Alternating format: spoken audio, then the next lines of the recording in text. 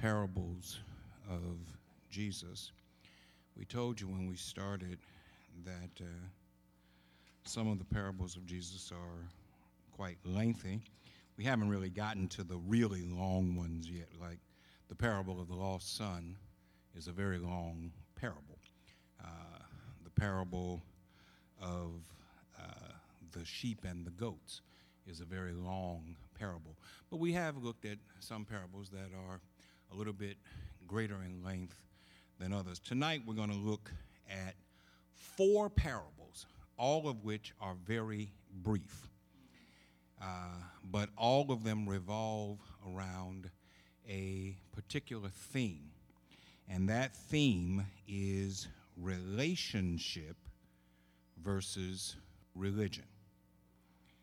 Relationship versus religion.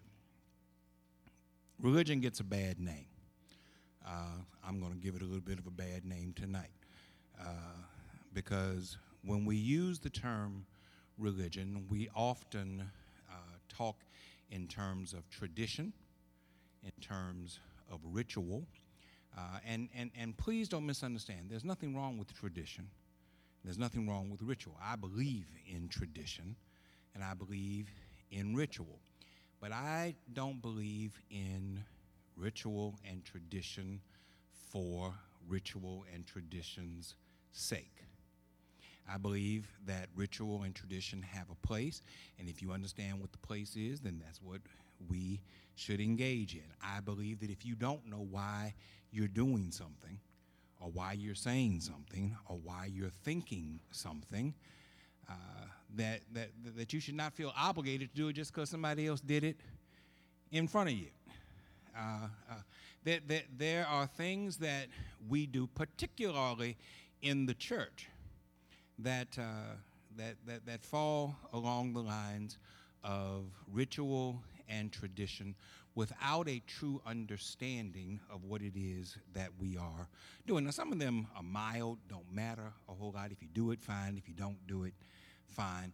Others of them, and these are the ones that we're going to be lifting up tonight, they matter a little bit more because they have to do with our understanding of our status in our relationship with Jesus Christ. What we're going to see tonight, and it's a series of parables that fall in the same passage of Scripture. I want you to turn, please, to Mark chapter 2. And we're going to be looking at verses 13 through 22. What we're going to see here is that the ritual is something that was espoused by a group of people within Judaism called Pharisees.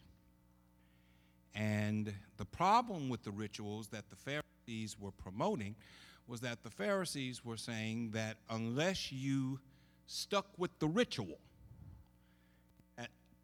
it estranged you from God.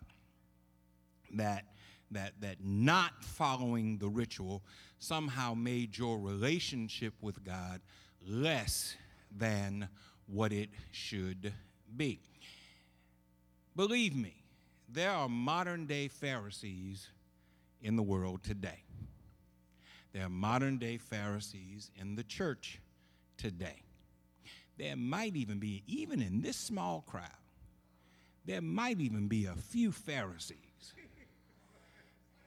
in Bible study with us tonight. Pharisees were the legalists of their day.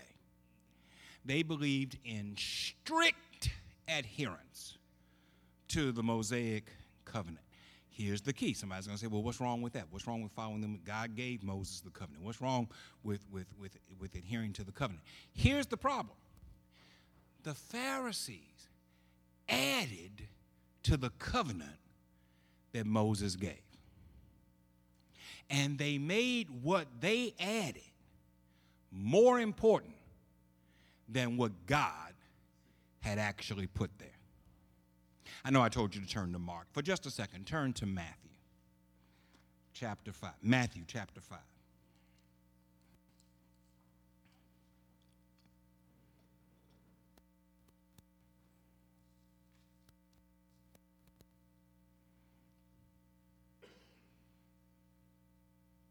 spent a lot of time in Matthew 5, 6, and 7 today at the noon Bible study, and we weren't even talking about what we're talking about tonight. But I'm starting to believe that most of the problems that we have could be solved if you just paid attention to Matthew chapter 5, 6, and 7. Turn to Matthew chapter 5, and I want you to look at verses 17 through 20. And this is Jesus speaking to the heart of the matter of this relationship versus religion. I'm reading from the Message version. Don't suppose for a minute that I have come to demolish the scriptures, either God's law or the prophets. I'm not here to demolish, but to complete. I am going to put it all together in a vast panorama. God's law is more real and lasting than the stars in the sky and the ground at your feet. Long after stars burn out and earth wears out, God's law will be alive and working. Trivialize even the smallest item in God's law, and you will only have trivialized yourself. But take it seriously. Show the way for others, and you will find honor in the kingdom. Unless you do far better than the Pharisees in the matters of right living, you won't know the first thing about entering the kingdom. Now, I bring that up because Jesus wants to make it clear to us. I'm not opposed to the law. In fact, I have come here to fulfill and complete and satisfy all of the requirements of the law. My problem is in how the Pharisees have interpreted and taught the law in such a way that it has twisted what God originally intended. And the problem for many of us today is that legalists still do that today. Legalism didn't stop with the Pharisees. Jesus is dealing with Pharisees, but legalism didn't stop with the Pharisees. Once Jesus' church was established, we just celebrated Pentecost this past Sunday, and Pentecost served as the inauguration of the church, the empowerment of the church. Once the church got on its feet, what you find is that legalists attached themselves to the church. Now, they weren't called Pharisees then. In the time of Jesus, they were called Pharisees. They were a sect of Judaism. In the time of Paul and Peter and James, who write the rest of our New Testament canon, the legalists are called Judaizers. Judaizers were just like Pharisees, except they believed in Jesus. Here's the difference between a Judaizer and a Pharisee. The Pharisees rejected Jesus as the Messiah. The Judaizers accepted Jesus as the Messiah, but they said, in addition to Jesus. Now they're wrong already. When I said, in addition to Jesus, you already know they're wrong. Judaizers said that in addition to Jesus, you needed to strictly follow the law, not as God sent it, as they taught it. The most notable problem with that had to do with the issue of circumcision. Judaizers taught that unless Gentiles, non-Jews, were circumcised, physically circumcised, then they could not be a part of the Christian church. And Paul and Peter and others took a lot of their time to say that that's ridiculous. That what you're doing is you're adding a step to the salvation process that God never established, that Jesus never established. And when you do that, then the law that you say that you are upholding, you are actually twisting to your own selfish end. Because the Judaizers said, if you weren't circumcised like we are, then you're less than we are. You have an inferior relationship with God. You know how I know I'm getting old? Because of what I'm about to say. This used to be a few years ago. Now it's been more than a few years ago. It's been something like 35 or maybe even 40 years. Well, not quite 40, but somewhere between 30 and 35 years ago. Pentecostals, Assemblies of God, most notably around here, Jimmy Swaggart and his ilk, y'all know Jimmy, right? Said that unless you spoke in tongues,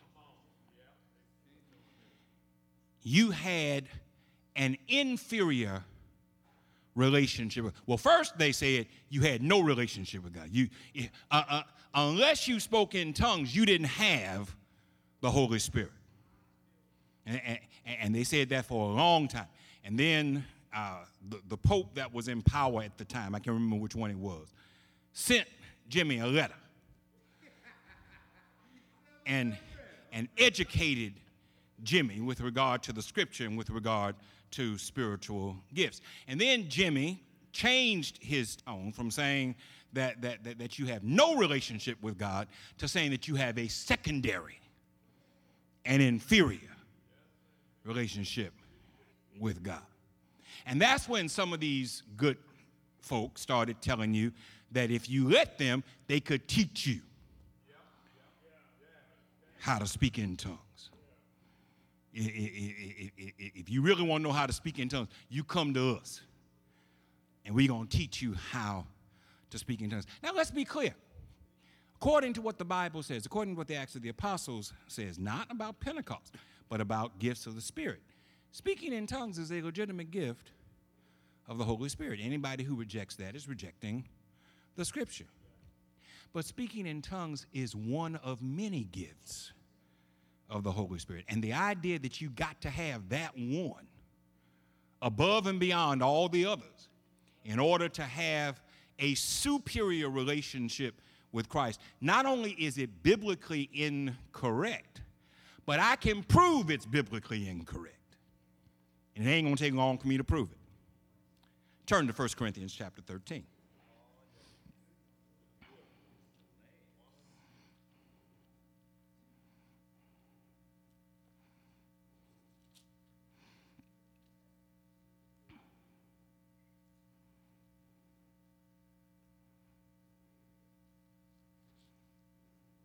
First Corinthians chapter 13. And I ain't going to read the whole 13th chapter because I don't need to read the whole 13th chapter. I can just pick and choose the parts that I need to read. Start with verse 1. If I speak with human eloquence and angelic ecstasy, but don't have love, I'm nothing but the creaking of a rusty gate. Okay, I'm done. I don't have to say nothing else. It's right there in the first verse. When it says angelic ecstasy, that's speaking in tongues. Okay? Because in your King James Version, which I know y'all still reading, it says, if I speak with the tongues of men and of angels. Right? That's what it says, right? But have not, doesn't say love, it says charity. Then I am sounding brass and tinkling cymbal. So, Paul makes it plain right there in the first verse. He does not deny that speaking in tongues is a gift of the Holy Spirit. He just says it's not the most important gift. The most important gift is love. So we have to be careful about legalists. I don't care in what form they come. Jesus is dealing with legalists known as Pharisees. The early church dealt with legalists known as Judaizers. We deal with legalists today. You put the name on them that you want to put on them. He don't even go to church, so I don't even count him. But the problem with legalism is that it sets an artificial standard for our relationship with God. That's why I said that we're entitling this Relationship versus Religion. Jesus is less concerned about our sticking to the standard than he is about love. Love is the key. Love is the law. Jesus, which is the greatest commandment? Of all the commandments that God gave, which is the greatest one? I don't even have to think about it. Love the Lord your God with all your heart, soul, mind, and strength. Love your neighbor as yourself. On these two commandments hang everything else. All the law, all the prophets. And so for Jesus, the standard is love. Now here's the key with the, and I'm going to get to the, it's just four, and it's not four verses, it's just four parables, and they're all short. I'm going to get there in just a second. Here's the thing, when you recognize that the standard for the Christian is love, then you must also recognize that love reveals itself in different ways depending upon the circumstances. Here's the problem with religion as we practice it. Religion does not acknowledge and recognize that different circumstances require different responses. Religion says that one response fits for everything. Now, I wasn't thinking about this when I started this, but here's a perfect example of what I was talking about. Sunday, 11 o'clock worship. One of our members took sick in worship. And she was very, very ill. And we were told that she should not be moved until professionals got here. Okay? So this was not a situation where someone got sick, and as is often the case when they get sick, they are carried out and they're taken care of someplace else and the worship goes on. Here's the case where somebody is sick, stretched out across that front row, right there. Now, religion says, worship ain't over yet. Religion says, we ain't done the hymn of preparation, and we haven't had the sermon. We haven't opened the doors of the church. So y'all do what y'all got to do, and we're going to go on with church. That's what religion says. Common sense says somebody is sick right there. And it makes absolutely no sense at all to continue with worship while that person is in the condition that they are in. And so the most loving thing to do in that situation is to say, worship is over. Let's pray for the sick individual and let's go on. Do you understand the difference between religion and relationship? See, some of y'all think that there is one answer for every situation. It's simply not the case. When you follow the love edict of Christ, do the most loving thing. The most loving thing changes depending upon the circumstances. The most loving thing changes depending upon who you're dealing with. Some folk you can talk to one way, and they can take it, and they're fine. Some folk, you talk to them the same way you talk to the other person, you better have your fist ready, because a lick is going to be coming from somewhere. Do I have anybody in here who's the parent of more than one child? Even if they're raised in the same house, different children respond different ways. And you can't raise every child. I know they treated us all the same way. That's why some of us crazy, because they treated us all the same way. You have to respond to different children in different ways.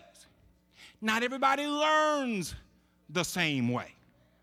So we can't say if you can't get it, it's because you're dumb. We have to recognize that different people learn different ways, and we have to do the work to find out how this person learns so that we can help this person improve and achieve. It's craziness to think that it's one size fits all. Doesn't work that way.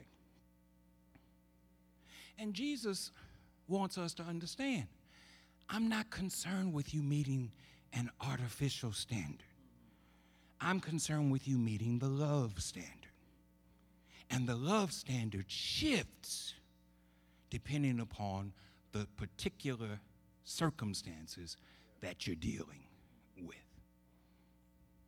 Whip one child, they'll cry and scream and holler, and they'll never do it again. Whip another child, they'll stand there and make you whip them till you get tired.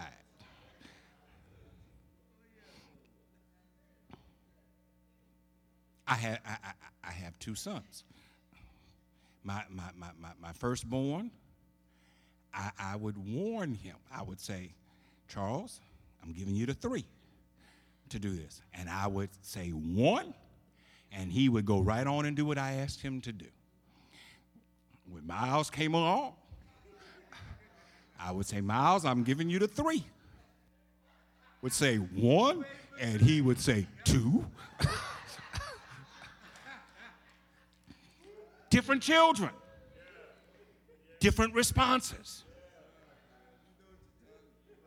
In life, it's absolutely crazy to expect that the same response works in each and every situation.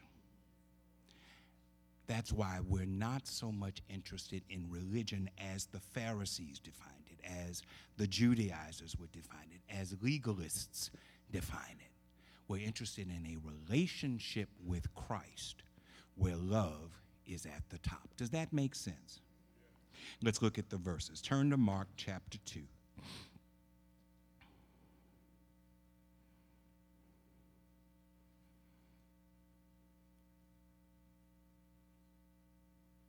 Verses 13 through 22. Then Jesus went again to walk alongside the lake. Again, a crowd came to him, and he taught them. Strolling along, he saw Levi, son of Alphaeus, at his work collecting taxes. Jesus said, "Come along with me." He came. Later, Jesus and his disciples were at home having supper with a collection of disreputable guests. Unlikely as it seems, more than a few of them had become followers. The religion scholars and Pharisees saw him keeping this kind of company and lit into his disciples. What kind of example is this? Acting cozy with the riffraff. Jesus, overhearing, shot back, "Who needs a doctor?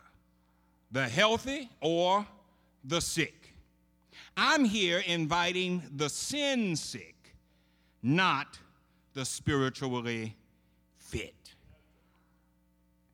That's parable number 1. Okay, verses 13 through 14 set the stage. Jesus has called Matthew, also known as Levi, a tax collector, to be one of his disciples, to be one of those who forsakes what he's doing and commits his life to following Jesus as his master and his Lord. Here's the thing with Matthew, with Levi. He was a tax collector. Now, I know how y'all feel about tax collectors. If y'all think y'all don't like tax collectors, they really didn't like tax collectors in the time of Jesus. Tax collectors worked for the Roman government, the occupying force within Israel. Their job was to collect taxes for the empire. And as they collected taxes for the empire, they would sometimes, quote unquote, skim off the top and keep some of the tax for them. Y'all remember the story of Zacchaeus? Yes. Zacchaeus was the chief tax collector in his community, and he was short, and he climbed into a tree so that he could see Jesus. And Jesus goes to Zacchaeus and says, I'm going to your house today. And everybody gets mad because he goes to the tax collector's house. It's because there was a widespread rejection of tax collectors. So I'm trying to get you to understand. Jesus has already made them mad because he opened the doors of the church, and the tax collector came and he said, you can be a part of the church. No motion, no second. He just said, you can be a part of the church. So they're already upset. Then later on that evening, he goes to the tax collector's house, and other tax collectors are there with him. So there's a whole house full of tax collectors. And the Pharisees are on the outside of the house looking in, and they see Jesus with what is they call him? The riffraff. With the disreputable guests. That's how Mark describes it. With the disreputable. What made them disreputable? The Pharisees had labeled them as being disreputable. You know how that works, right? Y'all tell some folks, don't mess with so-and-so. They ain't no good. Stay away from, don't have nothing to do with so-and-so. Y'all know that, right? Somebody gets in trouble, they come home, they start telling the story, and they say, me and JoJo, ain't I told you to stay away from JoJo? I know you're in trouble now because you were with JoJo. Y'all know how that works. They had been labeled by the Pharisees as disreputable. So Jesus has accepted Matthew as part of his disciple crew, and now he's at the table.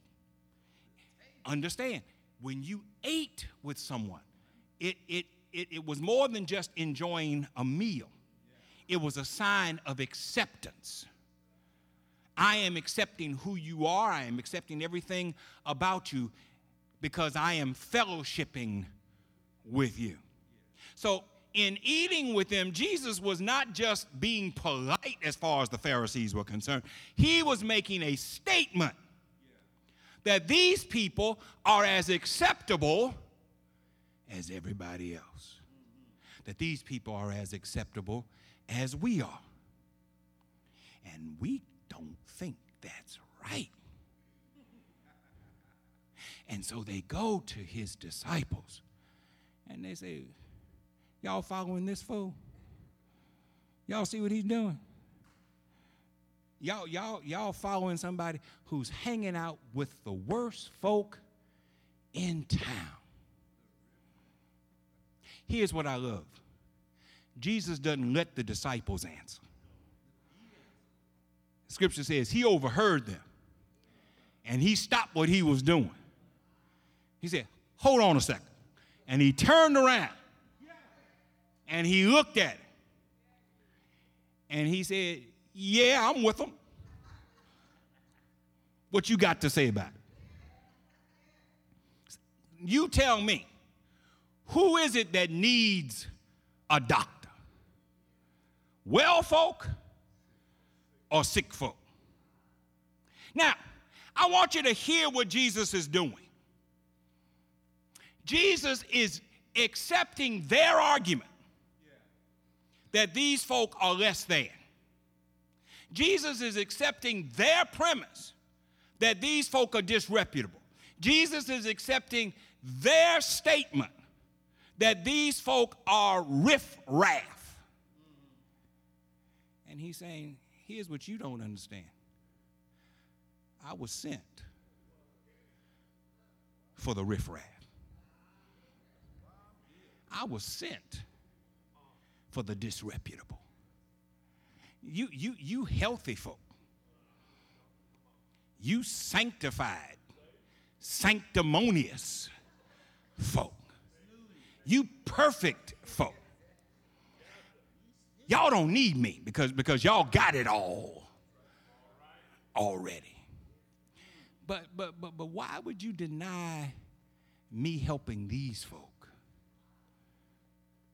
Because they are humble enough to recognize that they don't have it all. Understand, in agreeing with them, Jesus wasn't making a statement about the folk at the table. He was making a statement about the folk criticizing the folk who were at the table.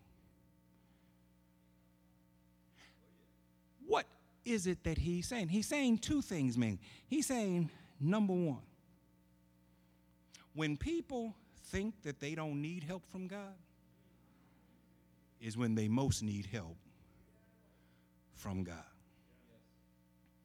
Somebody in here don't think you need help from God.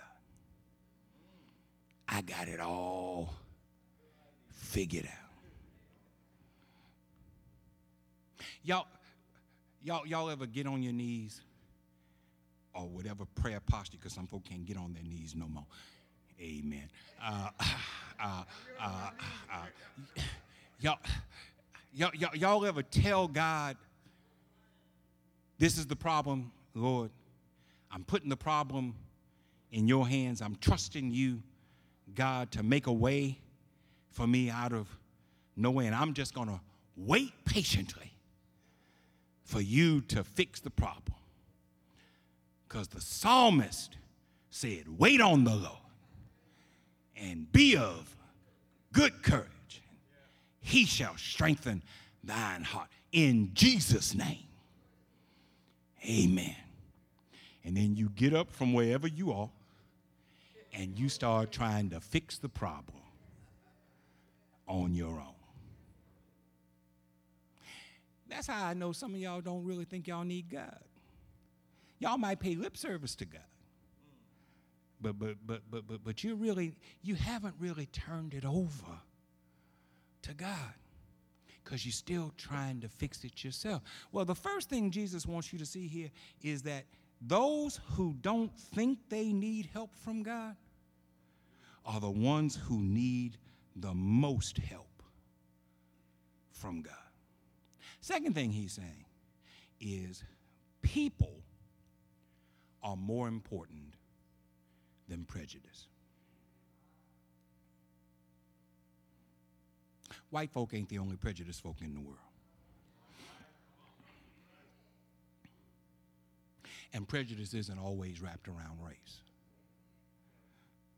There is as much prejudice that exists within the African American community as any you will find from folk outside the African American community. Light-skinned folk versus dark-skinned folk, straight-haired folk versus not straight-haired folk, country folk versus city folk, educated folk versus non-educated folk.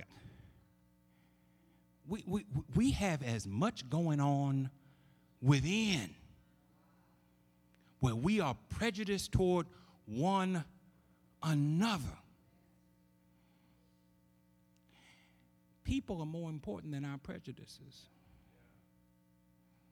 And if we really operate within the love ethic of Christ, then the love ethic squeezes out all the prejudice. Because you ain't got no room to be prejudging anybody. In the noon Bible study, we just finished a study on James. I want you to turn to James chapter 5.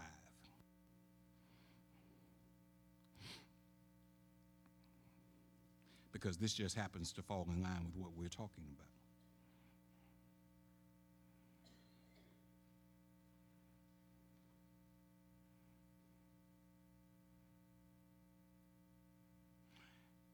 Start with verse 7.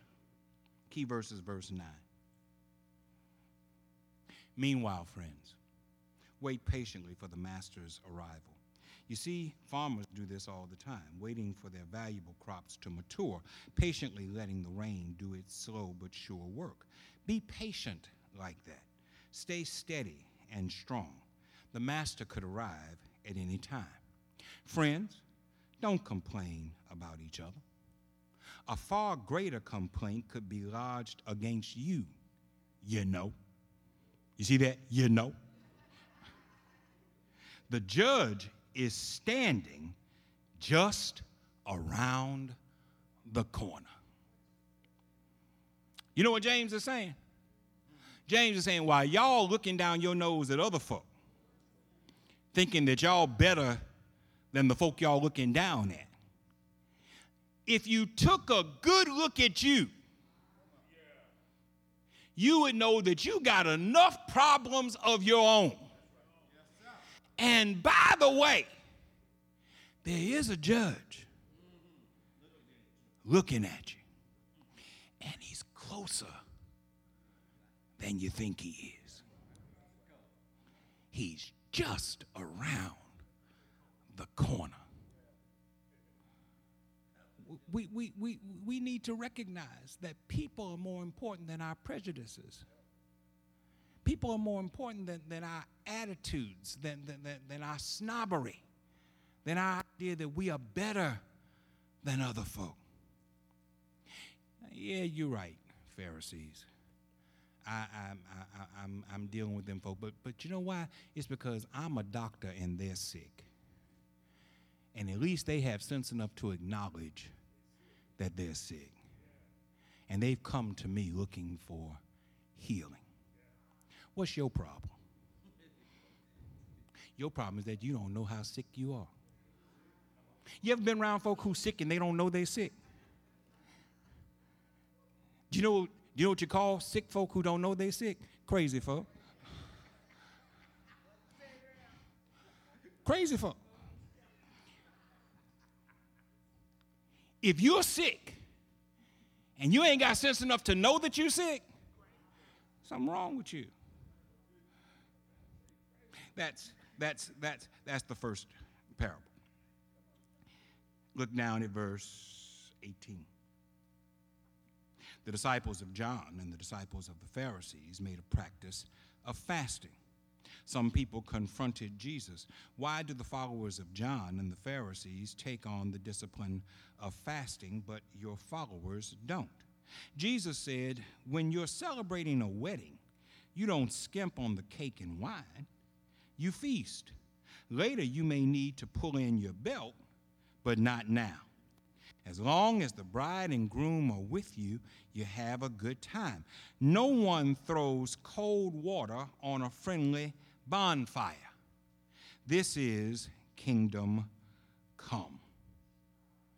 Now, in order for you to understand what Jesus is talking about here, what you have to realize is that the Pharisees had established certain days every month that the people were supposed to fast toward God. I told you when we started, the problem with the Pharisees was not that they didn't have zeal for God, but that they let zeal get ahead of intelligence and of the word. According to the scripture, according to the law, there was only one day of the year that was a fast day. That was the Day of Atonement. Only came once a year. Once a year, the entire nation of Israel was supposed to fast. Now, that did not mean that you could not fast as an individual. If you wanted to fast in order to draw closer to God and you felt like fasting drew you closer to God, that was fine. But it's one thing for you to decide that you want to fast. It's something else altogether to say, because I'm fasting, everybody else has to fast too. That's what the Pharisees had done. They had established certain fast days to prove your devotion to God, and they expected all the other folk to follow their rules with regard to fasting. I want you to notice what Mark says. Mark says John's disciples did it. Now, we know who John is, right? John the Baptist, the forerunner of Christ, the one who baptized Jesus, just like Jesus had disciples, John had disciples.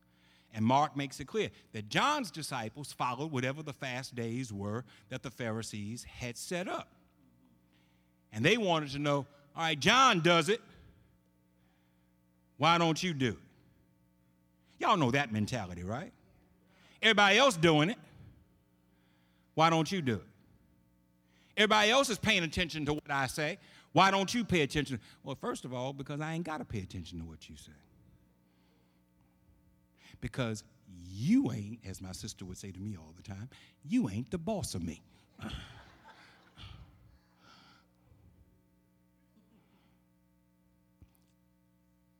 Other folk ain't the boss of me. Other folk ain't the boss of you. Jesus is the boss. If the law said that you have to fast one day a year, and you have stretched one day a year to one day a month, that's your problem. If you like missing meals, you go right on and miss a meal. I don't want to miss no meals. So you do what you want to do. I'm not going to do that.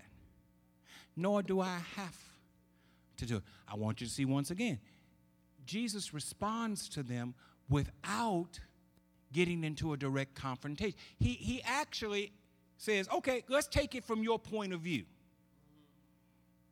Okay, there are fast days.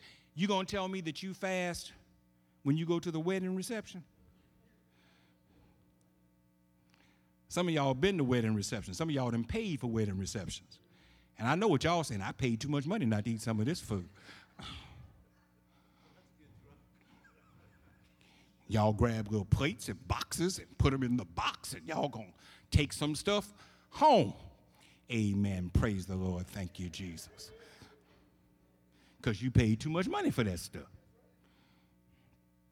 Jesus said, I don't know nobody who fasts while the wedding reception is going on, while the bride and the groom are still present. They eat everything that is there. Guess what? I'm the groom. I'm here. And because I'm here, you don't need to fast at all. Eat your fill. Enjoy every bit of it, because I am present. If you want to deprive yourself, if you want to go home early, if you don't want to eat, that's on you. Don't deprive the other folk who are enjoying themselves. Don't you hate when somebody looking over your shoulder what you eating and they start talking about what you eating? I don't like that. That looks too rare. Ain't nobody asked you to eat it. Nobody asked you to give any opinion on it either. You don't like it? Keep right on walking. I was telling the group at 12 o'clock. We were talking about something a little bit different, but I was telling the group at 12 o'clock. Stop offering your opinion if don't nobody ask for one.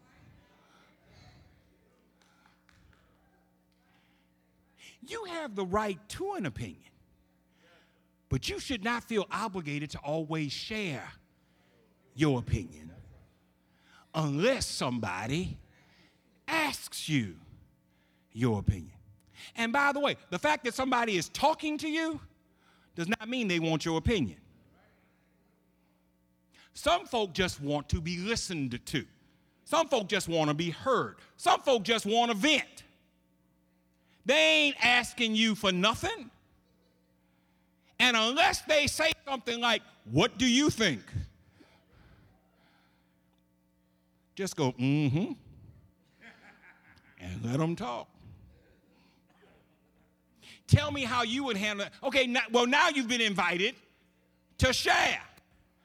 But if they didn't invite you, keep your mouth shut. Folk just want to be heard. That's all. I'm the groom. I'm here. why should you deprive yourself? And understand, Jesus is not talking about physical food. He's talking about spiritual food. And he's saying, while you're going through all these machinations of piety, withholding yourself from eating food, and you know you're hungry, the real food is here, and you won't partake of it. Now, he uses the analogy of a bride and a groom at the reception. And he says, as long as the bride and the groom are there, you eat as much as you want. Implied in that statement is this: the bride and the groom ain't going to be there forever. Y'all done been to enough wedding receptions, right? You introduce everybody, they come in, they throw the flower, they cut the cake, they smash cake into each other's face, and before they do the good dance, and before you know it, they on their way out somewhere because they got something else on their minds. Praise the Lord.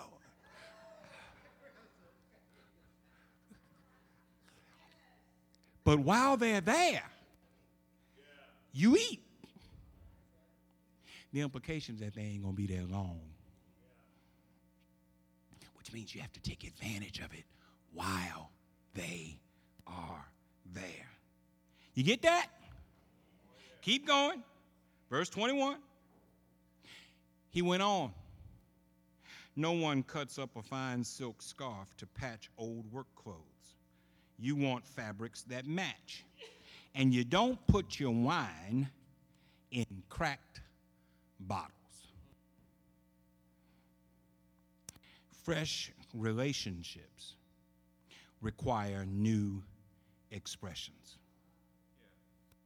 When we're going on in a new life, in a new relationship with God, the relationship with God that Jesus has facilitated and ushered in for us, then don't think that you are still obligated to wear the old clothes.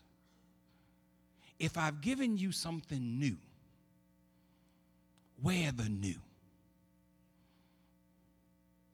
If I have, take it away from clothes for a second, if I have prepared something new for you to eat, then don't walk in and walk past the new stuff that I prepared and go into, I want that old stuff that you had here last week. He says, in order to experience the new relationship, you need to experience new stuff, new expressions. Because old stuff no longer satisfies. Now, when Jesus says this, is he talking about the law? Is he calling the law something that no longer satisfies? No, not if you understand what the law is. The law, as we said several minutes ago, is love. Love for God, love for our fellow man. Love the Lord your God with all your heart, soul, mind, strength. Love your neighbor as yourself. And if we understand that that's the law, then he's not saying that you have to abandon the law of love. He's saying you have to find new ways to express the law of love. You're talking about fasting according to the traditions that you have set up. Jesus is saying those traditions were fine for a brief period of time. But now something else has come. And when something else has come, then what you had no longer satisfies, no longer meets the need. You need something else. And you need to quit trying to put patches on something that's broken. Praise the name of Jesus.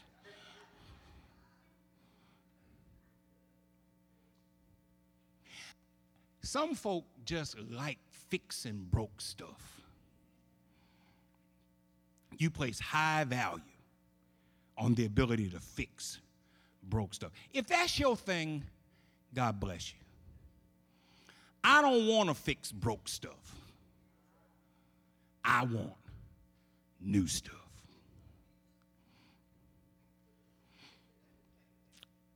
She over there? She ain't over there? Okay. My wife likes fixing up old stuff. Old tables, old chairs, old sofas. Hey, that's what you want to do? You want to fix them up? Go ahead. When it comes to old TVs, we ain't going down that road. I don't want a TV with a tube in it. I don't want a TV with a glass screen on it. I don't want that. I want the biggest, brightest, newest TV you can find. And that's ideal. She can fix up all the broke chairs she wants. I get the TVs. When we moved into our home, she brought a whole bunch of broken stuff into the house. And she had folk who were going to fix this and fix that and fix the other. But when it came to the TVs, I went and bought my own TVs. Wouldn't let nobody else buy the TVs. And I got big, bright, new TVs. We didn't go to the thrift store to buy TVs.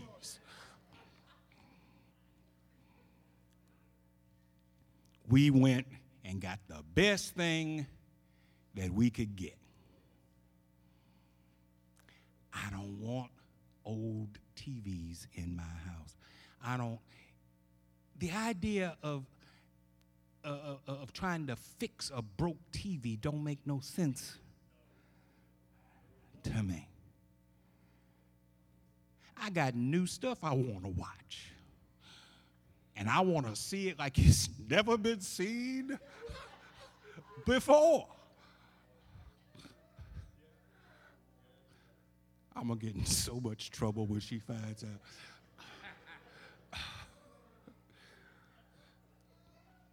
You don't put new stuff trying to patch up old things. What you do is you recognize that it's time to throw some old stuff away. There you go. That's right. 2 Corinthians 5:17 says, if anyone is in Christ, he's a new creature. Old things are passed away.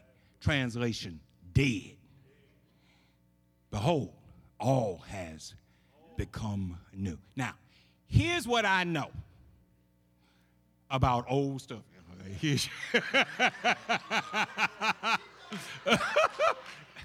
Here's what I know about old stuff. Old things that are passed away, you bury them. You don't keep them. You bury them. If you want to put a little monument on top of what you buried, here lies, that's fine. But you bury it. You're a new creature. Why are you trying to fit old stuff into your new life? You don't need it. Leave it alone. New wine can't be put in old wine skins. That's talking about the fermentation process. And what he says is if you understand new wine has to go through a fermentation process, and that causes gases to escape from the liquid, and it causes the container that it's in to expand. And if it does not have the proper elasticity, it will burst. It will pop. And then everything is wasted. So what you do with new wine is that you find new wine skins. And you put it in a new wine so that when it stretches, when it expands, it can hold it. Now, I've preached on this, and that's what I'm going to stop on, this part. We need to be stretched.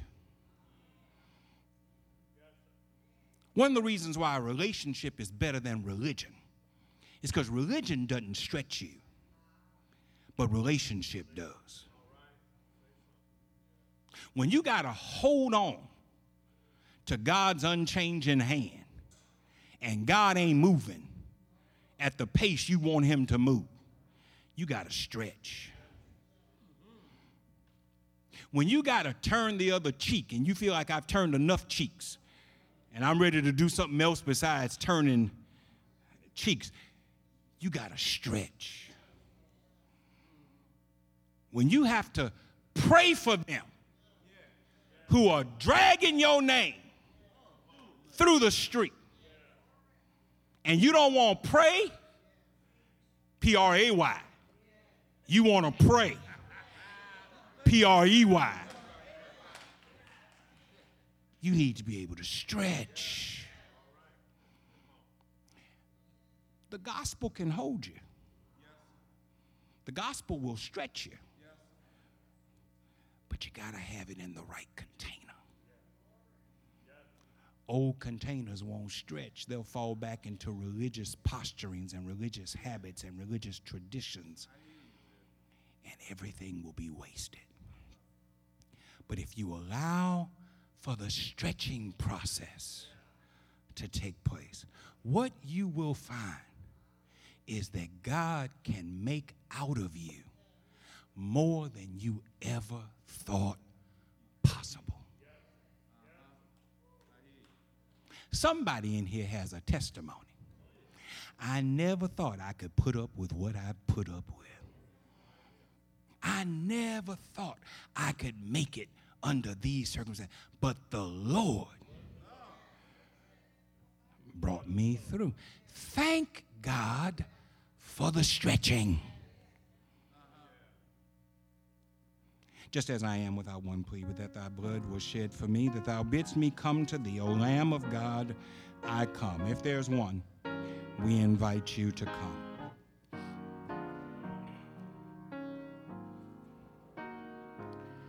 Just as I am without one plea, but that thy blood was shed for me, and that thou biddest me come to thee, O Lamb of God, I come.